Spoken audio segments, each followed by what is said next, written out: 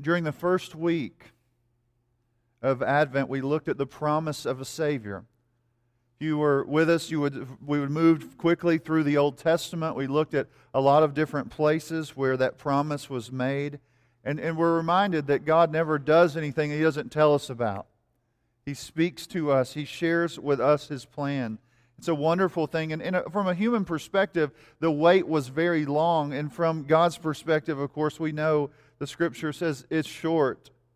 That God in His perfect time will bring about what He promises to do. He always does.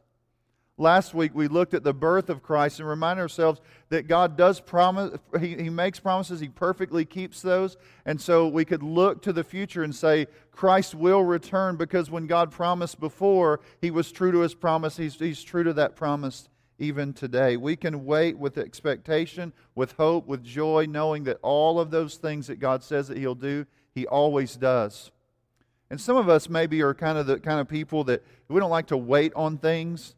You know, some people maybe save their money and they buy something after a year of waiting, and they kind of watch that and they do that. Other people are very quick to buy something. And so all of us kind of are living, though, in a world where even if we're used to getting things quickly, when we deal with some of the things as far as growing in godliness or waiting for Christ's return, it's a long road to wait.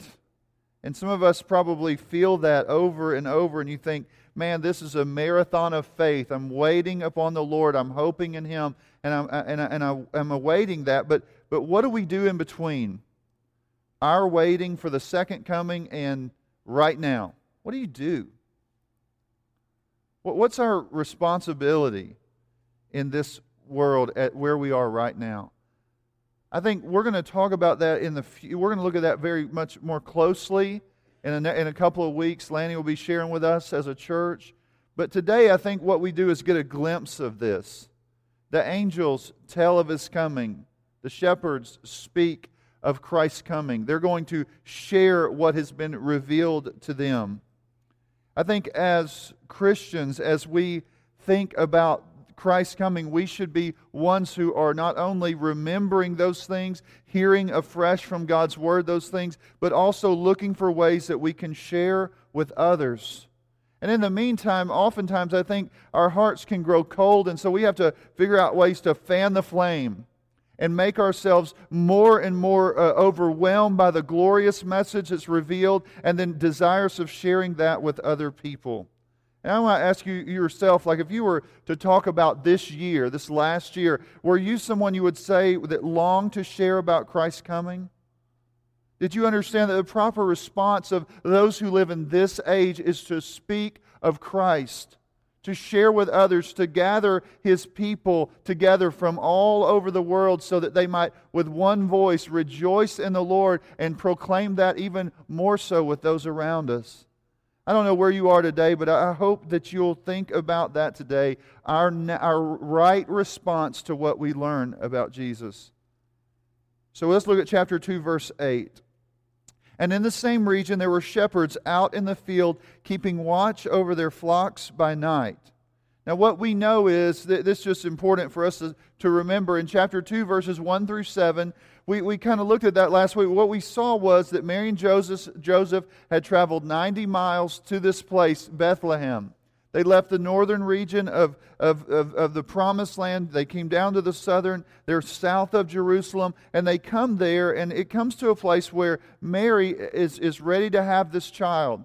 So evidently she was late in her pregnancy when they came. And what we find out is that when they get to Bethlehem, they're looking around and they're trying to find a place to stay, and there was no place in the inn. And so what happened? They ended up having this baby, and really it was basically, they tried to stay in the inn, but they ended up having it in a barn.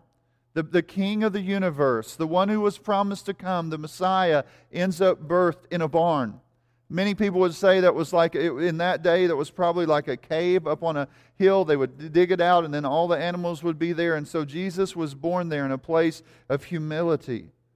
Now, where we are there is just to remind you that's where we were. Now the story picks up and says there's shepherds out very close to there, very close to Bethlehem, who are out in a field, and they're out there at night. Now, what do we know about shepherds? We know that they would do that at night because there were people that would come in and try to steal their flock.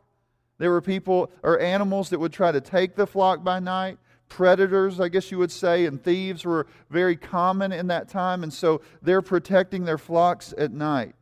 Now, for many years, just kind of thinking about a shepherd, for many years, that's kind of where Israel started. Abraham was a shepherd. He had livestock, and he moved around in a tent. And as you kind of watch the people, when they go to Egypt, they're set in this place where, away from all of the population center of the Egyptian Empire, over there kind of in Goshen it's called, and they were there because the Egyptians didn't really like shepherds. They kind of looked down upon them. And because, again, they're just kind of a traveling people moving around. I was thinking of Open Range. I don't know how many of you have seen that with Robert Duvall and Kevin Costner. They were, what they called them were free grazers. They grazed around from land to land, and this man that owned a bunch of land, as kind of the leader of the town, was like, I can't stand free grazers because they're just moving around and taking from whoever they wish. They don't have a place to live, and so they get into a big fight. But it's just important to understand what the situation is. God's people were really, again, looked down upon oftentimes, but at this time in their history, probably, best our understanding, is many people did live in little towns, and they kind of had their own, they set up little places to live, and they were living in the land that God had promised. And so those who were kind of the shepherds would be looked down upon probably among the people. Most people, scholars will say, that they would be kind of like the wild kind of cowboy types. Thought of another song by Willie Nelson who sang, Mamas, don't let your babies grow up to be shepherds. Y'all remember that song? It's kind of that feel a little bit. So you're kind of like the ones that are going to hear about the king coming. That announcement to be given to shepherds was kind of a little bit like, they're, again, like people wouldn't say, hey, these are the greatest people on the planet. But Jesus didn't come in the way that we thought that He would. He's born and laid in a manger, and then He's the people, the kings of that day, and the powerful and noble people were not the ones that heard first. It was the shepherds. And you're just reminded in the Scripture that God's wisdom is not like ours. Reminded of 1 Corinthians, where it says, "Not many were wise or noble." But God chooses the weak in order to shame the wise. That's something we see throughout the Scripture. In verse 9. And an angel of the Lord appeared to them, and the glory of the Lord shone around them, and they were filled with fear. The angel of the Lord appeared to Mary, Joseph, and the shepherds. We know that so far. And I think it's important just to understand that this appearing, it comes with a message. Angels primarily are ones who brought messages. They would speak to humanity. They would interpret the events that God had for His people to understand and grasp. The glory of the Lord here, one scholar said, it's a heavenly brightness, rightly regarded as the manifestation of God's presence and power. It flashed all around them. Sometimes when we look at that and we see that, you think, that would be shocking. It is something that should be shocking. It was something when they saw that, we see in Scripture, sometimes when people understand the fullness of the glory of God, they fall down.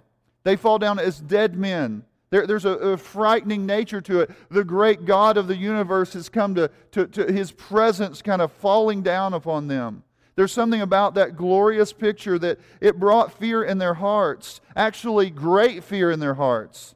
There's a reverence. And that kind of, we're reminded that sometimes in our culture, there's this kind of picture of like God being so personal and so kind of lovey-dovey that we don't think of Him as one we should fear, someone we should be awestruck when God shows up. And there's something of that. We see that in their hearts. And so you're kind of left there going, wow, these men understand. What we see oftentimes is people, when they're in the presence of God's glory, they see their sinfulness. And there's a certain level, again, of fear. But verse 10, the angel speaks to them. And this is one of the beautiful things we often see as the Lord comes to His people, and they're struck with fear, and then there's comfort that comes. And the angel said to them, "Fear not, for behold, I bring you good news of great joy that will be for all the people." The angel tells them not to fear. Even though they're in the presence of God's glory and the greatness and His majesty, then there's this comfort that you don't have to fear. He's come to bring peace to you. This is not a period where it's really kind of this idea that their fear is turned into joy. It's something that God has come, this holy God has come down to humanity to reconcile them so they don't have to be in fear any longer. The reality is man left to himself should fear. But when Christ came down, it's to reconcile us so we don't have to have any more fear. As 1 John says, perfect love casts out fear. And so we see this kind of unfolding here. It's a beautiful picture. Notice what it says. It's joy for all the people. It's not joy just for one group of people. It's this great joy for all the people. That there's something about that we need to understand that it doesn't matter who you are. When it comes to God working, He saves people from all different places of life. It's not just the elite. It's not just someone who has a high socioeconomic level. It's not the most intellectual. God is about working in the lives of people, and everyone's kind of equal, we say, before the cross. But not only that, I think it's important that we understand that this message, this gospel message in the book of Acts is going to spread throughout the world. It's not designed for one little group of people. It moves beyond that. That's what the promise was to Abraham. Are we okay? Yeah. A wasp or what? Yeah. Those things, I've had one attack me before. It's pretty rough. Okay. Anyway, but Karen, you are fast, I will say. It was speedy. Okay.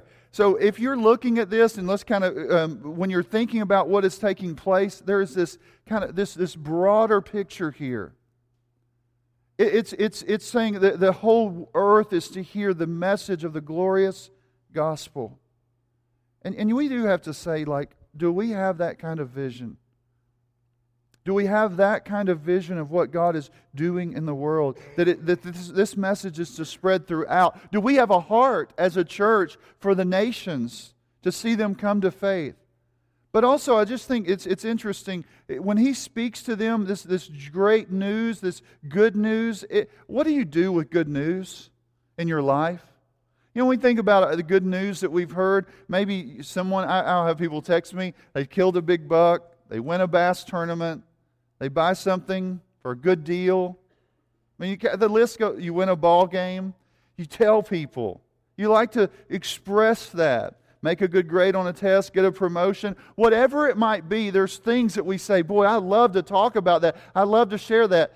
Skip came up this morning, he was like, I saw the biggest deer. Everybody sees big deer driving down the road. Skip thinks it's the biggest one he's ever seen. I'm like, maybe. But it's just, they're bigger until you ground check them. Right, Skip? You know about that? No, but I just think but I'm just saying, like, one of the things that when we bring good news, it's something is of great joy. And we would say, we celebrate wonderful things as Christians, but there's nothing more filled with joy than something of eternal significance, because God is doing something powerful. What is He doing? He is bringing this good news to the whole world. And it should be great news to us, and we should love to share with others about it. Now notice verse 11. What is the good news? For unto you is born this day in the city of David a Savior, who is Christ the Lord. Jesus was born on a certain day. This reveals, of course, His humanity. We know that He was in the lineage of David. He was born in Bethlehem. Everything was fulfilled here. This Christ has come. He's come. Christ, when we see this here, is the Savior of the world. Now, here's the thing, and we always have to remind ourselves, Jesus was a healer. He was a teacher. He was an example. But first and foremost, He is a Savior. That's something we have to keep telling each other, because sometimes you meet people in Christian traditions that don't really say that the primary emphasis of Christ's coming was to save us. He is here to save. One author wrote, "Be my example and my guide, my friend, yea, everything beside. But first, last, best, whatever betide, be thou to be me, my Savior. That's a central focus of His coming. What did He come to save us from? We say this over and over and over again, but sometimes it's interesting to me that people hear the message of the gospel, and unless the Spirit of God opens their mind to understand it, they do not get this. He came to save us from our sins.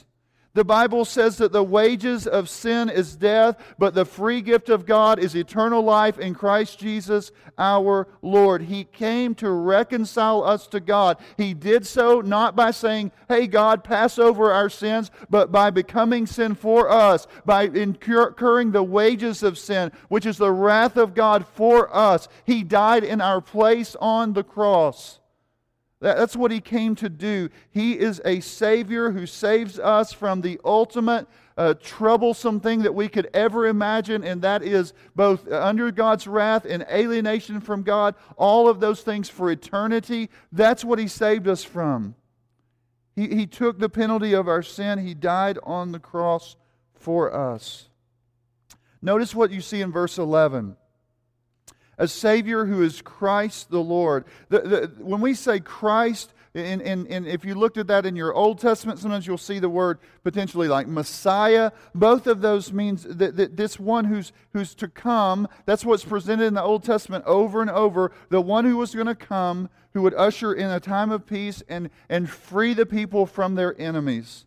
That's what the Messiah was. That's who He was. He was the promised deliverer of the people. Now, I want you to think about this for a minute. Boy, because we need to think about this over and over and remind ourselves. In Jesus' day, when He shows up on the scenes, there were a group of people called zealots. They were not looking for a man of peace. They were looking for a man of war. They thought of Jesus as maybe like somebody like King David, who God even says he had so much blood on his hands. It was in his day, people would say Saul's killed thousands, David tens of thousands. Or they may have thought like Joshua, which means the Lord saves. And Joshua shows up on the scenes and God says, "Go into the land and you beat everybody out of this land, and you take no prisoners. You go into the land and you destroy anyone who's keeping this land from being your land."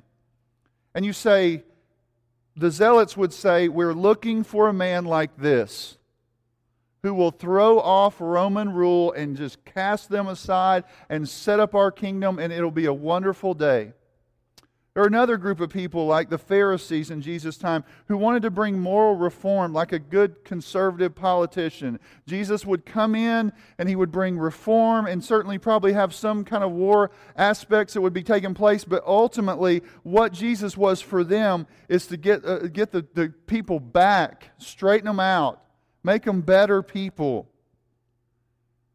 But the kind of Savior that they were looking for was nothing like what Jesus was in His day. And you kind of have to ask the question, what kind of Savior are people looking for today?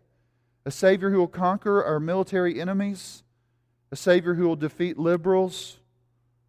Or are we looking for a Savior like Jesus was, who would deal with bigger things than that? He would save us from our sins. Are we preaching a Savior that saves people from their sins? Are we preaching a Savior that is dying on the cross and suffering for our sins?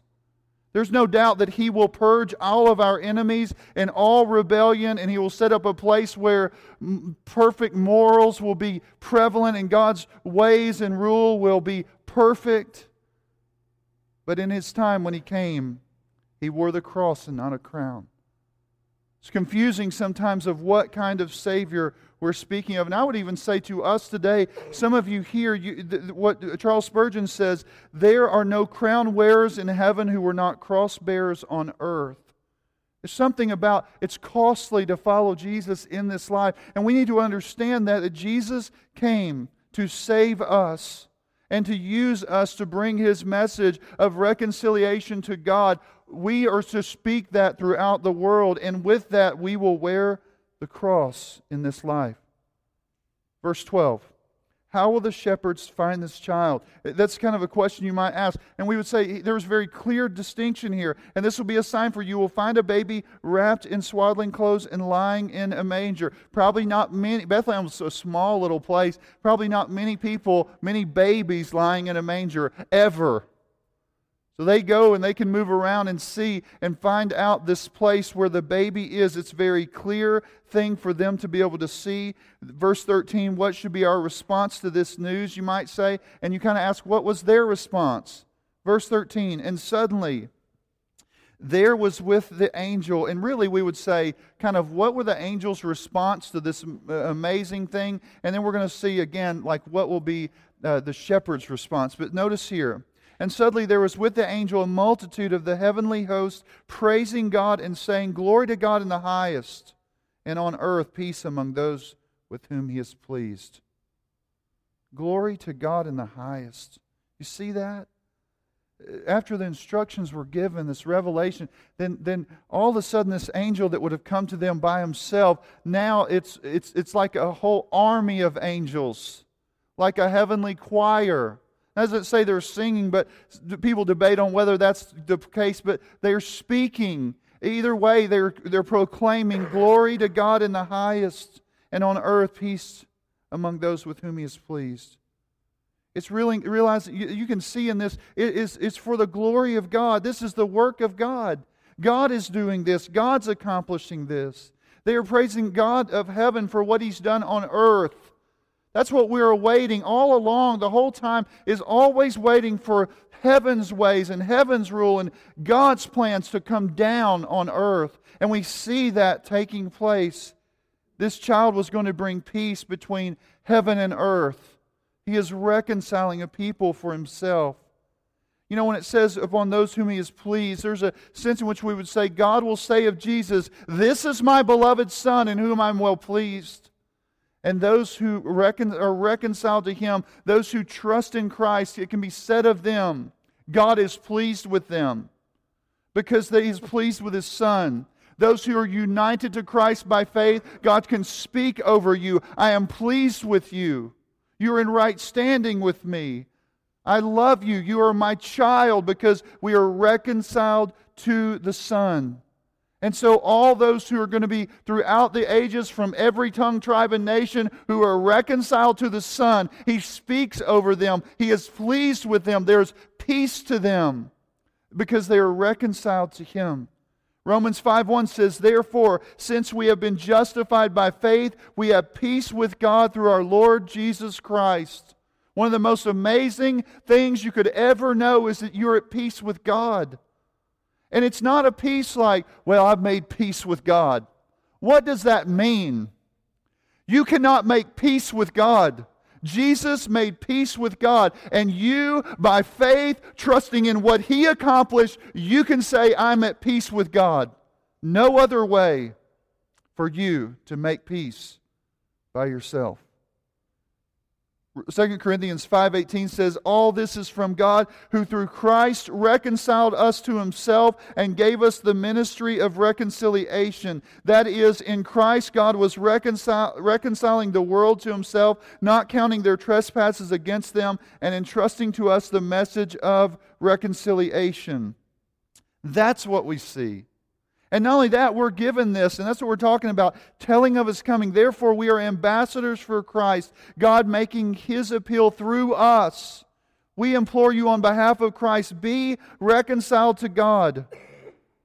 It's so important that we see that. How are we reconciled to God? Verse 21 says, For our sake He made Him to be sin who knew no sin, so that in Him we might become the righteousness of God. Everything about this story is about God sending His Son to reconcile a people for Himself so that they who were under God's wrath can experience His mercy. They who were separated from God can be reconciled to God. Those who were dead in their trespasses and sins can be alive together with Christ. That is what this story and this message is about. That is why it is good news. Verse 15. When the angels went away from them into heaven, the shepherds said to one another, Let us go over to Bethlehem and see this thing that has happened, which the Lord has made known to us. And they went with haste and found Mary and Joseph and the baby lying in a manger. They responded to God's revelation in faith. They believed Him. They believed Him and acted upon what He had for them. When we claim faith, then we should have actions that follow. It's one of the things you see in there.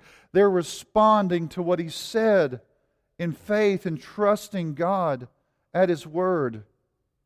They're looking for the Savior, and they go to find Him because God has expressly told them that He has come. Notice what we see here. What did they do with that knowledge that they received in verses 17 through 20? And when they saw it, they made known the saying that had been told them concerning this child, and all who heard it wondered at what the shepherds told them.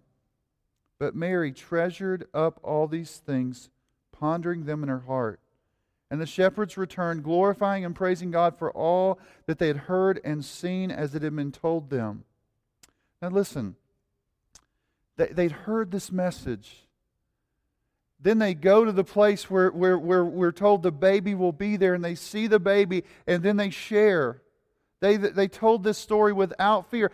Certainly, when you come and say, I've had this vision, people might look at you and go, what? What are you talking about? The Messiah's here? You found Him in a manger, in a barn? Are you serious? You are not people we trust. There's nothing about the shepherds that people look at them and say, nah, I don't know. They're a little crazy. They stayed up a little late. It got a little wild tonight.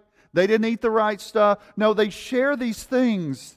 They speak of what had taken place. And some people respond with kind of, there's a sense in which when they're responding, they're just kind of, they're wondering. They wondered about it. Well, I don't know. I know that guy, I know his brother. I don't know. There's a certain sense here when we think about that and we're looking into this, we're saying, listen, the message of the gospel is not always just naturally, people don't just take it in. They don't always receive it like you think that they would. They don't always believe it to be good news. They may look at you in different ways. They may ridicule you. All those things are prevalent as the kingdom is spoken. Even when Jesus comes and He begins to speak to the people, they pick up stones to throw at Him. They go beyond just wondering, and they say, we hate His message. He's a liar. He's a lunatic. But I think it's important that we understand that, we see that, because they are speaking of these things that the Lord has revealed to them about the Savior. They responded in faith and they share it openly. It says even Mary here, though, she treasured it up in her heart. She believed what they told her. She's holding on to that. She pondered these things. I was thinking like the hours she nursed this baby and watched him grow up as a little boy and then put him down at night. They're in that silence, in that quiet moments, looking down upon him, knowing that God had told her that He's the Savior of the world, and then knowing what these shepherds said about Him. Even on her sorrow-filled days when she heard people saying negative things about Him, and when He's crucified, and she's standing there and she's treasuring those things in her heart. Because here's the thing, you've got to walk by faith. That's what this life's about, is seeing and believing what God has said in spite of what people would say and in spite of the circumstances, that she's trusting in what the Lord had said, what He had revealed. The shepherds leave, and they don't just leave there silently. They leave there praising God, rejoicing in God, amazed by what God has done, what He has said to them, what they've seen, what they've heard, what they touched. Now listen, what they're praising and honoring of God, we see that even among the disciples as they hear of the message and as they grasp it and as they go out into the world proclaiming that message to others. We know that people will respond differently. But I will say this, if you are here and you know that message and you've heard it, I hope you ought to pray, God, make my heart fill with joy. Make me be ready to share with all those around me. Make me understand that just as Mary treasured those in her heart, God is going to cause people to hear that message for the first time and treasure it in their hearts. May we be people filled with joy as we think about this season about the Christ who's come. Now, as we conclude today, I just think it's a couple of things. I was actually talking to Bobby and Rick and John Morrell. Some of y'all have met him. This week we were eating lunch together, and one of the things I asked them is what rekindles like the fire and excitement and the joy of Christ's coming? What does that for us? What kind of, like you might say, stokes the flame of your heart or like adds oxygen to the fire of your heart, whatever you want to say. What does that? What are the kind of things that do that so that this season is filled with what the shepherds, what we see them rejoicing in the Lord, speaking of the Lord? How do we get there or continue there? I think one thing is we would say revelation. It always helps. I mean, they heard from the Lord. Us sitting here today, we read the Scripture, we hear it read, we hear it preached. We must hear from God. That's something that helps get that fire, that passion, that excitement about what Christ has done for us. Even after we've heard it for a while, the shepherds like us, once that event is over, there's a certain level of over time, maybe 10 years later, you remember it, you sit down and share it with people, but really it just kind of loses its wonder. I think one is to just read and hear the Scriptures and hear from God.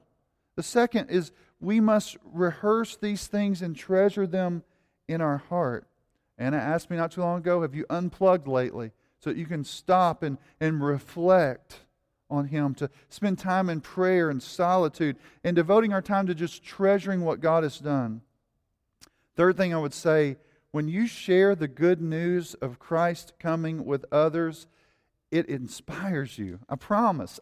There's never a time. I was sitting down with those guys the other day, and I thought, well, we're going to meet with them on Thursday. We're going to talk about the Lord and things. And there's a part of it's just like, it's another day, another lunch, another time. And then as I begin to share it, it gets me so excited to think about the wonder of God's coming to us, the first and the second, of looking back to the past, looking forward to the future. When I do that, it excites me. And I've heard people say before, well, I've just sat in church so long, I've heard all the stories, da-da-da-da-da. The reason they're not growing in the faith is because they are not sharing it. It's that way over and over and over again. The reason that you're lulled to sleep in your Christian life is because you're not pursuing the explaining and sharing with others. You read and you hear and you tell. That's just what we do. That's the kind of people we are. We are witnesses. We are sharing these things. And it excites the heart of one who does it. When Vaughn Roberts was speaking of the kingdom of God throughout salvation history, he walks through the different parts of their time periods in the kingdom. He looked back to the past, the pattern of the kingdom with Adam and Eve. He moves forward of the perished kingdom in the fall. He goes forward to the promised kingdom when Abraham heard that God was going to save His people. Then he talks about the partial kingdom, Israel living in all that time in the Old Testament. He speaks of the prophesied kingdom, and he says, well, there's a time when the prophets would speak and say, God's going to judge you, but there's hope of a future. He talks about the present kingdom when Christ came in His first coming. And then when He gets to us, He calls it the proclaimed kingdom. God's kingdom proclaimed in this age. We are primarily messengers of God's kingdom. Christ has come. He will come again. We live between that time of all things being restored. And what's our goal? It is to make disciples of all the nations. And what will fan the flame in your heart is to make disciples of all nations, sharing the gospel. The whole world is our mission field. It's good news for all. Now, as I conclude today, I was thinking about The Hobbit. Some of you are Hobbit people. You like The Hobbit.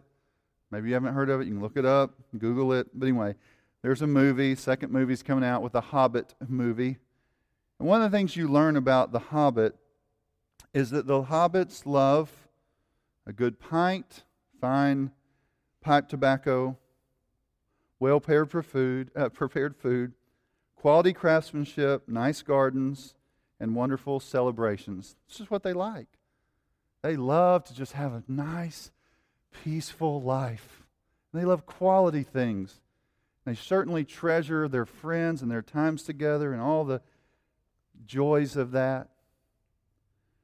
They don't really like going on adventures. They don't really want to be involved in that. They prefer something more stable, something more manageable, something like just a more relaxed environment. But when you read that story, Bilbo Baggins was destined for more. He had to leave the peaceful Shire to go on an adventure.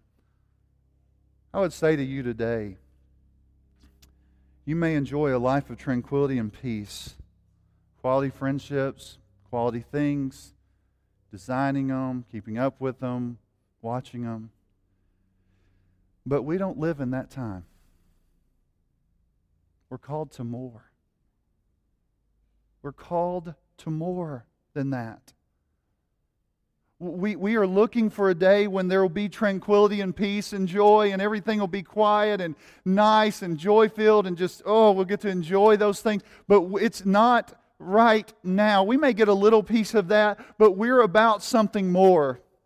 We are called to be on mission for God's kingdom and to spread the gospel to the nations. And what happens with that is we're destined for an adventure. And that adventure is not like through just non-troublesome times. The Scripture tells us that, and what you see in Amazing Grace, the song, is through many dangers, toils, and snares we will go through, but His grace will provide us with what we need for that moment.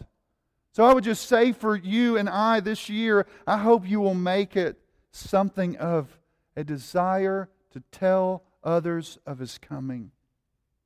Like I said, we're going to go into greater detail with Lanny on this, but I want you to be reminded over and over and over again that those who are called by God to know Him in the present are called upon by God to share of Him in this world. The Scripture says that the people come to believe in the gospel by the beautiful feet of those preaching.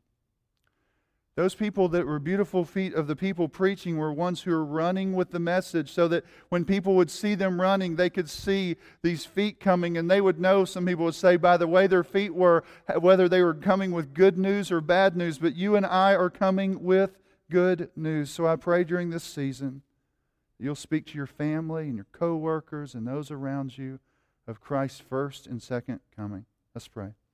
Father, we thank You for Your word. We just pray that You would help us see in a much more beautiful way that we are called to something more than just living an easy life. We are called to an adventure of telling of Your coming until You return. May we be faithful people in that endeavor. In Christ's name, amen.